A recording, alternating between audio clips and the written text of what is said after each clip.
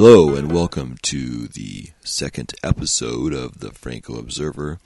I am your host, Jason Rudy, and this week on the Franco Observer, yes, I said this week because I'm going to be attempting to make this a weekly episode.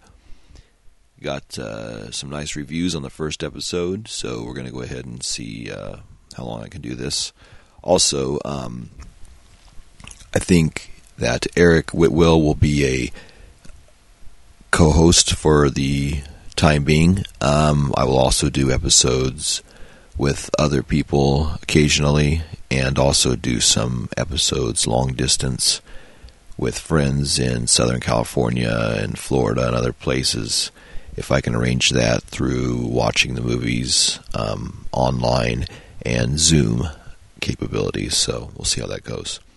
So anyways, this is episode 2 of the Franco Observer, and this week, in this episode, we tackle the film Voodoo Passion, which was the the US and the UK DVD title.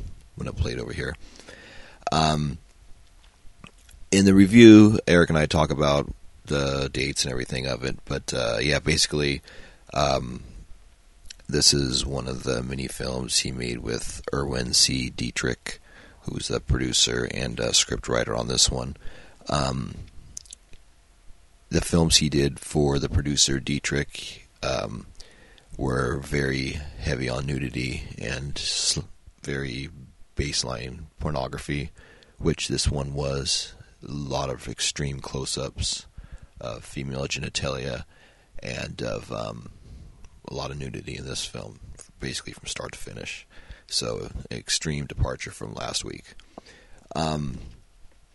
We went over the titles. This was released under mini titles from Germany, France, Paris, Madrid, the United States, Switzerland, all over it played. Looks like it didn't really play here in the United States theatrically. Started Germany, then Switzerland, then Zurich, France, Paris, Rome, Madrid, Seville, Barcelona, Turin. Yeah, so that's basically where it played. It didn't play theatrically over here, just later on DVD. It's visually a really awesome film. Mostly a lot of daylight scenes, very few night scenes, a couple toward the end. But yeah, I think it's extreme daylight. Once again, Jess Franco is the director of this. Producer is Erwin C. Dietrich. He's also billed as Manfred Greger as the scriptwriter. Director of photography is Andrea Dremer. Walter Baumgartner is production manager.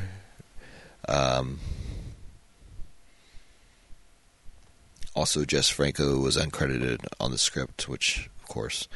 So the cast in this, Vicki Adams is actually got top billing, and this was, I guess, her first, maybe, and only film. She's very photogenic, very striking, has a 1,000-yard stare, is extremely beautiful woman. Anyway, so yeah, she's top billed in this as Ines, Jack's housekeeper. Adia Taylor, who I believe is almost a stand-in for Lina Romay. Adia Taylor, she plays Susan House. Karine Gambier plays Olga. She's really fun in this. She plays Jack's quote-unquote sister. She's probably the most crazy and free-spirited one in the bunch, which is good. These three women have extremely different personalities from each other, so it all works with the three. Jack Taylor's in this. He plays Jack House, also known as Patrick Forrester, counsel of the British Embassy. This one, Jack Taylor has no mustache. His kissing scenes are a real hoot. There's 2 of them, and he is like the worst on-screen kiss you'll probably ever see. He like just opens his mouth as wide as he can and just like goes in and out. It's really funny. Oh yeah, here we go. Vitor Mendez as Victor Mendez. He plays Dr. Pierre Barret, a psychiatrist. He's an extremely heavy-set man, and he's in quite a few Franco films. The ones I've seen so far that I've seen him in is Christine, Princess of Eroticism, also known as Virgin Among the Living Dead. He's also in Slaves, and he's in this, and he was in Virgin Report, and that's what I've seen so far. I'm sure he's in more. But yeah, he's, once you see him, you'll recognize him. Adia Guevara plays Ida, Jack's secretary. She's a small role. Leifre Maureen Hawkins, Jack's dinner guest. Oh yeah, that's the lady at the end. And they don't have the billing for the man that plays her boyfriend, who actually kind of resembles Harry Nilsson. He's got this, but yeah, her and that guy are like a really extreme 70s couple. When you see him, it definitely dates this film. So basically the synopsis of this film is Susan arrives in Haiti to live with her husband Jack, a British diplomat posted on the island. At the quayside, she is greeted by Ines, the housekeeper, who takes her to Jack's splendid home. There she meets Ida, Jack's secretary, and the provocative Olga, a nymphomaniac platinum blonde, introduced to her as Jack's sister. Jack himself seems pleasant but slightly detached. At the British Council, he introduces Susan to Dr. Pierre Barret, a psychiatrist. Susan begins to have nightmares about voodoo ceremonies and murder. But are they only dreams, or is something more sinister and deadly at work? Susan finds herself repeatedly drawn to forest clearing at night, where Ines makes love to her and seduces her into voodoo ceremonies with a group of local Haitians. Forces beyond her comprehension drive Susan to kill people associated with Jack. First, Mr. Randier, a French diplomat, and then a young couple planning to move to Haiti, Mr. Hawkins and his wife Miriam. But who can she trust? What role does Ines, Olga, and Ida play in her plight? And is her husband really plotting against her? But yeah, so basically, like I had talked about in the review with Eric, that this film is basically has the twin themes of mind control and sexual betrayal.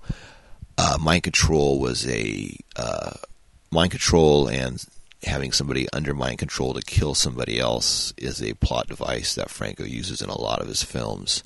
That started all the way back with Diabolical Dr. Z. And also he uses the mind control too in all the vampire films, where they hear a voice in their head and they're compelled to do what the voice and everything commands them to do. But yeah, so you see that a lot through here. Everything, and so he filmed. One thing that I was confused about was some of the filming and the locations. It says Switzerland and where they were filmed, but also the Sintra region of Portugal is used for the main exteriors. So that was there, because like I was saying before, there's scenes where they're driving down the street and it looked like stock footage, and it's like the only real scene. Well, no, actually, it's quite a bit, but it's supposed to pass for Haiti, but it's obviously not. But what was cool, reading more into Flowers of Perversion, Volume 2, The Delirious Cinema of Jesus Franco, Volume 2 by Stephen Thrower, which these are like Volume 1 and Volume 2 are the main source books for this podcast, along with commentaries and internet stories. Basically, the interiors of the film were filmed at the Palacio Conde Castro Grameris and I'm just murdering this language, and partially on sets at Dietrich Zurich Studios, including Susan's room, the distinctive blue bathroom, the Hawkins bedroom, and the dining room. So, which is kind of a shame, because I thought that was a real house. The bathroom is like so amazing. All the gaudy statues and the decor and everything is really amazing in that bathroom and the bedroom, with all the mirrors all around and everything. So yeah, that was basically filmed on Dietrich's studio, which is good, because that's where he had such a good production value and controlled costs, because it was his studio. So yeah, that's basically about that. Basically, the French theatrical release played for a 2-week run in Paris, beginning on March 14th of 1979. For the first week, it played in 3 cinemas. For the second, it played in 2 cinemas. And with occasional revivals in the years to come, including one booking at the Pix in as late as May 83.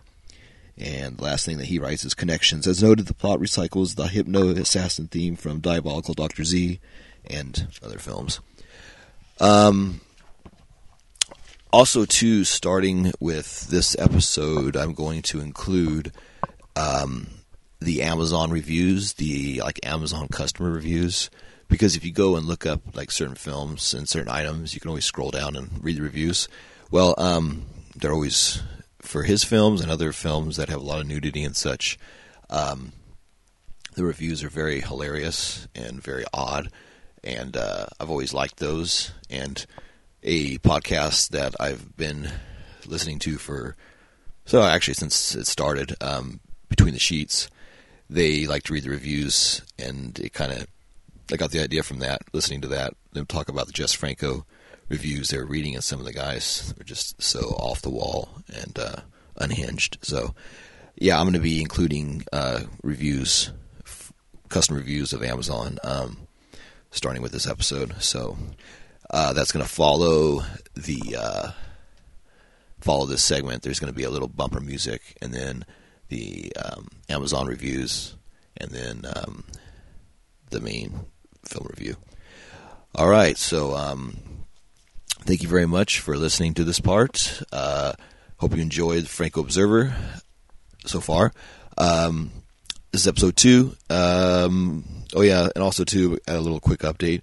I just bought my 78th Jess Franco film, and it's a German import, region ABC, because I'm starting running out of his films to buy legitimately, and that's Wicked Women. I finally got that, which was actually filmed right after this movie that we watched this week, Voodoo Passion. It was the one he did right after that, I believe. Let's see, yeah, I believe it's the one he did right after that. Yeah.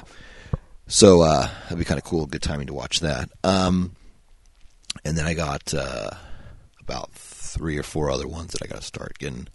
Then after that, it's going to start getting really rare to find stuff because everything else is obscure or not in print or hasn't been out or is crazy expensive. I still got to get Devil Comes from Azkaban, but that's like $60 on an out of print DVD, and the film's not the greatest, so I'm gonna wait on that. But all right, so anyways, that's that. Like I said, listening to the next segment, we're going to go into the Amazon customer reviews, and then into the main segment with myself and Eric, and then that's it. And listen again. We'll come back for episode 3. Hello, and this is the top reviews from the United States Amazon review section of the episode. On this week's episode for Voodoo Passion, going through the reviews, going to read some of the funnier ones. This first one's actually a pretty straight-up review, so I'm going to go ahead and skip that. The second one is by a verified purchaser. His name's Mike. He says, I'll give it 4 stars for the skin. Above average B movie with no shortage of full frontal TNA, if that's your thing. Some of the sex scenes were likely unsimulated. So he's saying they're real. I don't think so. I bet there is an unedited version of this out there somewhere. I've seen better. I've seen worse. But this is worth a watch. Originally shot in German, titled Der Ruf der Blondgotten, Call of the Blonde Goddess. The English dubbing was well done. Yeah, actually, it's very true. I was kind of goofing on the English dubbing at first because it sounds kind of like this right here, hollow, where there's no ambient sound around or anything. But other than that, the actors they had doing the voice dubbings kind of matched the personalities and such, so it actually wasn't bad. Second one here by Bobo. Pretty much there was a naked woman on the screen. My dating years were in the early 70s, the era of drive-in theaters and B-movies. So-so acting, so-so story, and lots of nudity. This movie is the flagship of the genre. Pretty much there is a naked woman on the screen the entire movie with a lush growth of grass in the front yard. Metaphor. No shit. if this is your kind of movie, then you will be very satisfied.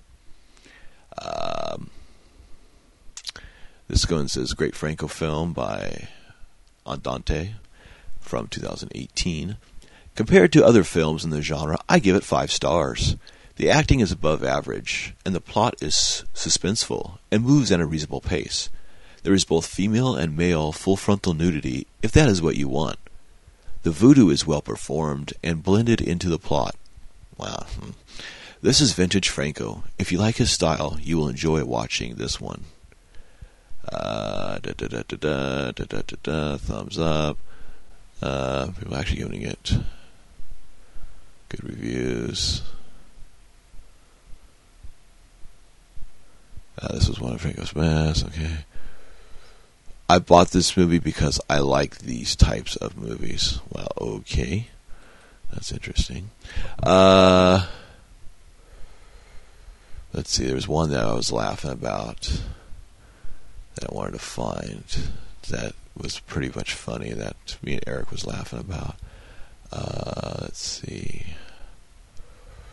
It was... Well, this guy goes, didn't know they made movies like this. Another person goes, great movie from those of us who love to flash back to our old drive-in movie days. Huh. There was one... Wow. Story is well structured, but I hate violence and stabbing incidents. Well, that's interesting. But yeah, one guy was talking about how it wasn't... I don't know, see it on here. But anyway, there's one guy who said that he didn't think it was that it didn't show enough. And like there was like just zoom ins on like genitalia. So we're like, if that's not like close enough for you, I don't know what the fuck is. So, or anyway, so that was the Amazon reviews portion of the show. Sometimes it's good, sometimes it's not. This was so-so. Like the guy said, so-so movie, so-so acting. So-so. So that's the word for this episode. So-so. So hopefully you don't think this episode is so-so. So, here we go. Listen to the film review segment. Thank you.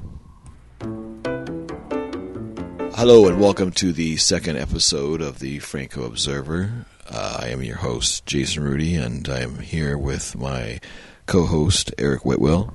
Hey! Tonight we watched Voodoo Passion, which was by, of course, Jess Franco.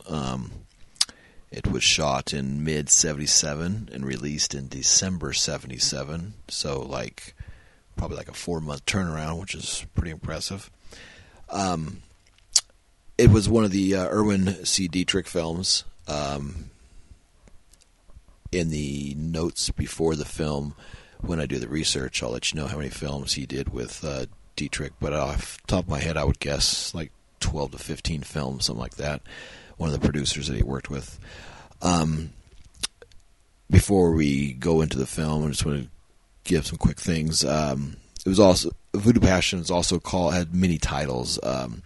It's called Call of the Blonde Goddess, or Love Call of the Blonde Goddess. In Italy, it was known as Porno Shock. When it was reissued again in Italy, it was known as Porno Deep Throat. It was also known as Vengeance of the Blonde Goddess and the Nude Goddess. With this film, the two themes that were really apparent that you'll see as you watch his films, he has a lot of recurring themes, and this was the mind control and sexual betrayal, common themes in his films. There's a lot of topless dance scenes and such in this, but so yeah, before we go into it, I'll always like to ask Eric first. Eric, what did you think of the movie? I thought it was good. It was very interesting.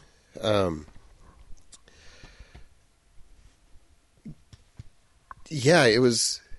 No, it was good. It was. I'm still trying to wrap my head around it a little bit. I thought it was pretty creative in some of the shots that the way he shot certain aspects of it, the dream sequences, where you weren't quite sure when you're watching it what you're watching. Is it a dream? Is this real? Is it? Yeah. you know. But yeah, no, I thought it was really entertaining. It was very well done. Yeah. Yeah, it seems like one thing with this choosing this film to show for this episode, since the first one I showed Eric was basically a PG type film, I went through my collection and I said, okay, well, I want to watch something I haven't seen before that I wanted to watch that had a lot of nudity in it, because Eric had no nudity in the last film. So, of course, in this film, straight from the opening shot to about the end, because there's like a bath scene, which does make sense in the context of the film. I won't spoil it, but the bath scene at the end does make sense. But it's funny because we were laughing, and Eric had mentioned, he goes, I wonder how much screen time in total that there's no nudity in the film. And we said, okay, well, first shot of the film, there's like these naked gals dancing on the beach, doing a dance of the island or something. There's about 6 of the 7 are topless in that. Then there's a scene after that where the people get off the boat and everything, and there's no nudity in that, and there's a car ride scene after that. But then right after that, they go into the guy's house. So basically it's about this woman who meets this man named Jack, and she decides to join him in her new life. And I don't know if she's married to him or if she's just dating him, but she shows up to this place, this island where he lives in Haiti.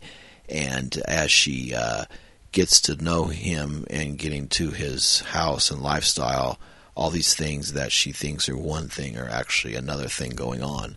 And as you learn that she's either manipulated through voodoo or through him or through some other unseen forces. But as you go through and see, there's just... So anyway, so she goes into the home, and then you see Jack's quote-unquote sister naked in the bed. So she's naked, and then those two decide to take a bath together, and then she has sex with Jack while the sister masturbates to it. Then you have the neighbors that come in, and the housekeeper's naked, and they go to all these dance club where there's naked women dancing with the bands playing. There's like full naked women in a dance club while the guys are playing guitar and drums. It's really cool. It's like, wow, I've never seen a dance club like that. You see naked people dancing outside in rituals. You see threesome. You see the housekeeper naked with the wife. You see another couple come in. He's like, everybody's naked, and Jack Taylor's in it. And Jack Taylor is in this, and Eric and me had both laughed because he is the worst screen kisser of all time. I'm going to have Eric tell you about what he thought of his kissing. Yeah, I don't know how to take that. So how'd it feel, Eric? Yeah, so how'd you take his kissing? It was really weird. It was like a slow motion fish, like coming to eat food. It's hard to describe. It was like literally like his mouth was open from the moment he thought about kissing her. And as he like slowly lowers his head towards her mouth, it's open like he's going to bite her jaw. Yeah, it was very strange, very stiff, very, very, very strange, very, very strange. Yeah, it had basically he didn't even like discriminate. There was male nudity, female nudity, whatever kind of nudity you're into. Like there was nudity. It was absolutely incredible.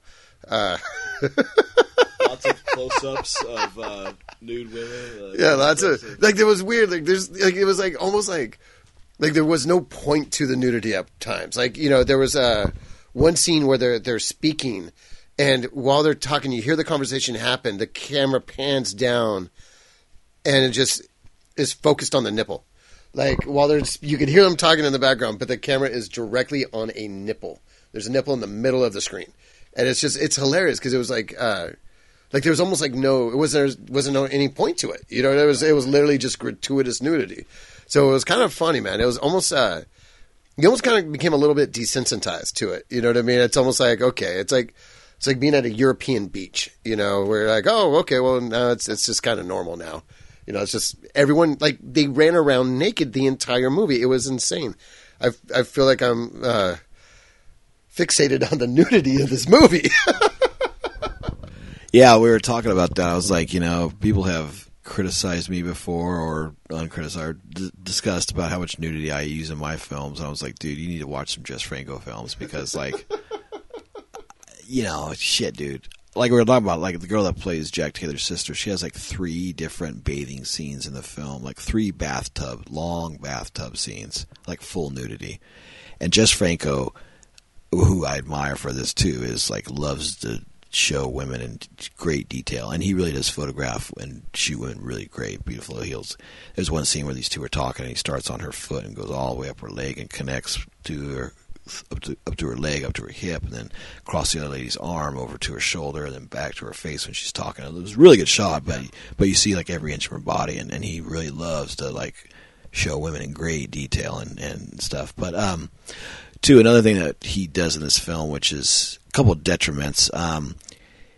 He's out of focus in quite a few scenes, and you don't know if it's because of the dream sequence. But there's scenes where he's out of focus when Jack Taylor and the woman are talking to each other, so there'd be no reason for that scene to be out of focus. So, and a couple of the scenes that were shot together of conversations that he probably shot in sequence, shot these scenes out of sequence together in one setting. That whole lot is out of focus, and then he uses a different lens cap or he uses a filter on his camera that you can see in a couple of these exterior shots outside where you see the edge of the filter where he should have zoomed in past the edge of the filter, so he didn't zoom forward. He just kept a steady shot, and you could see the edge of the filter cap. That's what it was that you could see, and it's really apparent in a couple of scenes. It's like, I don't know, him or the editor should have seen that and taken that out and reshot the fucking focus shots because it's, I don't know, it's very distracting, and it shows poor craftsmanship when he's great in a lot of other areas. The settings are amazing in this film. Again, he has great fucking the main house. There's like mirrors in the bedroom. There's like 5 or 6 mirrors together on the walls, so the mirrors reflect on each other. So when the two people are in bed, it looks like there's 20 people in that same shot. And then in the bathtub and the mirror, there's mirrors all around it reflecting other mirrors, and it's really amazing. And like a lot of his films, he has amazing 1 or 2 main locations that are just awesome. This film was supposed to be in Haiti, but it was filmed in Switzerland, which is amazing because looking at the places and the streets and such is pretty good. But if you look close, you could see that there's stock footage he took of somewhere else that edited through the driving sequences of like another. It looked older, and it was like everybody in the shot was black, and like they were the only 2 white people, and the shots was some other location of people just packed together in the streets. And basically, they were driving around. In reality, they were driving probably like up the street and around the block and back around to film these sequences because you see Blue Building and a few other buildings twice in the same shot sequence. So, that just from a technical standpoint, that kind of came off bad. Yeah. But yeah, that was pretty crazy on that end. So that came through, but yeah, it was filmed in Switzerland. But from that, the outdoor footage, some of the scenes he shot and stuff was pretty amazing for being in that area. It really blew us away as I looked to find out where it was filmed. That was pretty interesting. This is one of the first films I've ever seen where somebody has an extended masturbation sequence and they use a pan flute, which is kind of interesting because I don't know. It's usually you hear like a 70s bass guitar, or like a wah-wah, or some kind of a saxophone. But when the sister and you hear the pan flute, and then it cuts when she uses the champagne bottle, and it turns into a saxophone sound, and that was kind of interesting. The music was really good in here, though. What did you think of the music and the sound effects and everything in this film? Yeah, I thought the music was good. It was good, but it was interesting how it went from pan flute to saxophone to pan flute to saxophone, and then you would have like had some cool jazz actually. Yeah. Like towards the end, I had some really cool jazz sounds, and the music was really good. Yeah, it was and I also had that kind of like a futuristic kind of like towards the end too. And that was like the only scene in which it had that kind of a style, like control sequences or whatever. Yeah, like the keyboard type music, and yeah. It was there was a lot of aspects to it that were really interesting that didn't quite necessarily fit, but then they did fit just because they were so strange. Like even like just when we were just talking about the pan flute to saxophone. Yeah. Like that was two very different sounding instruments, but it worked. When you're talking about the blurriness, I thought it was really cool. At first I was like, wow, I love that effect. I love that he's doing that effect. And then you start to realize, like, I don't know if he's actually doing that effect. Like, it's like we're talking about the dream sequence, how that seems out of focus, but then the sequences where they're having dialogue, what doesn't seem like it's supposed to be. But I will say this scene had fucking one of my favorite Franco shots I've ever seen is in the out of focus shot was when the Ennis, the housekeeper, and Jack were like putting her under mind control, and you see the light in her eyeball, and then Franco zoomed or slow panned in on that, and then made it into a triple effect. And that's just a camera trick of catching it at a certain angle and reflecting the light onto itself, onto her eye, and capturing that. And that looked fucking amazing. It was just a simple in-camera trick, but that looked so like beautiful and just a really fucking high quality artistic shot that somehow got snuck into the film, or it was like happy accident because that looked really good, really good. One thing was funny too. The lead actress in this, she had a make out and a bath scene and a sex scene with the girl that plays Jack's sister, and you could tell both the women did not want to kiss each other. They were like, and they were like supposed to go down on each other, and you could just see that their faces were so far away and shaking their head and doing fake simulation. That was just so stagey and funny. But then when they were with men, they were totally going at it. Every woman in this film is nude, pretty much all the way through.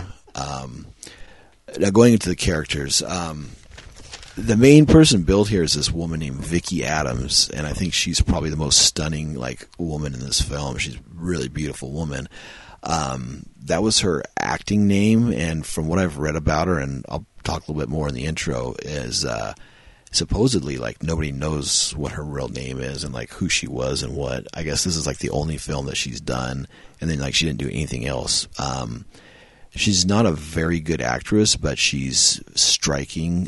She has definitely a presence about her. Yeah. She's very uninhibited. She shows everything, dances. She's got a great energy to her, but she's very strong but very vacant as well. So I think, I don't know, she just wasn't probably a natural actress, and I'd like to do a little research on her and see who she was and what she did. But and then the woman that actually I'll use the real names on people here.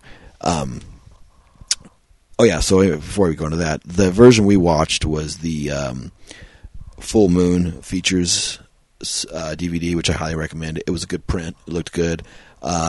German-made, English dub. English dubbing's pretty funny because, I don't know, I was not very good on that.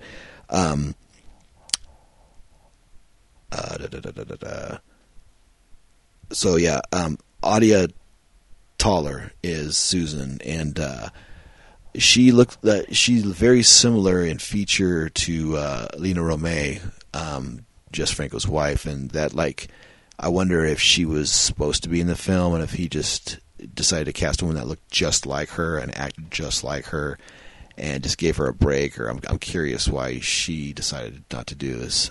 Also, Jess Franco is not in the film, which is odd. He just directed and did everything else, but he's not a screen actor in this. She did really good, and you first see her come in. She's wearing really tight white shorts, and let's just say that you can see her camel toe from 400 feet away. But yeah, that was pretty interesting on that. But so she's really good. Vicki Taylor's really good. Jack Taylor, of course, plays Jack Taylor, has the worst lovemaking scenes ever, which is funny to watch. He's a good heel. There's I gotta get the guy's name, but there's this really big fat guy that's in this. That's in Slaves, and he's in Virgin Among the Living Dead, and many other Franco films. But he's in this, and Jess Franco has him take his shirt off again, which is great because he always takes his shirt off in all the films that I've seen him in. He's like 400 something pounds, 500 pounds. But yeah, so all that's going on in this. But yeah, I definitely. So yeah, this Full Moon one is really good. My advice is get this on Full Moon's website because you'll get it a lot cheaper. The 10 films in this set I got for $60, but it goes for between $60 and $100 max. But Amazon sells each disc for like $40 a piece, so you get ripped off going through Amazon. So yeah, go through Full Moon's website, fullmoondirect.com. Yeah, it's a really good deal, so definitely get their shit. But yeah, so print's good, copy's good. They have a Franco interview on this, audio interview, and then of course the same vintage VHS trailer reel with Oasis of the Living Dead and Zombie Lake and Virgin Among Living Dead and a few other ones. But yeah, so this is the second Franco film, and we're kind of jumping around a little bit. Might go to some of the earlier stuff next, but try to jump around, pull some good titles, and get it going. So, do you have any final words, Eric, that you'd like to say? Yeah, so far, like you've definitely shown me two completely different films. Starting from the first one with the Dracula to this one. Yeah, but I definitely see his style. There's different things you could pick up. Yeah, so far I'm really enjoying his work. You know. Yeah, because you see mind control in both films so far. Dracula mind control of Lucy, and then the mind control of the women with the voodoo stuff. Yeah. Yeah. So you do see some commonalities, but you also. What interesting director! A very interesting director, and he has very interesting looking people in his films, and locations are. I'm really kind of excited about what's next. You know what I mean? Because these were like two opposite. Yeah, the people are very freedom and just unfiltered. Everybody's free, and which is great. You know. Yeah. Uninhibited, you know. Yeah, I'm really enjoying it. I'm really enjoying his work. Cool. All right, well, this is Jason Rudy along with Eric Whitwell signing off again, and thank you for listening to the Franco Observer. Check us out on the different places to listen to, and I'll give all the information at the top and bottom of the episode. But right now we're on 6 different places to listen to us on. And hope to have about an episode out every week or once every week and a half, 2 weeks. But yeah, so if you keep listening, we'll keep putting them out. So once again, good night and watch a Franco film. Beautiful nights. All right.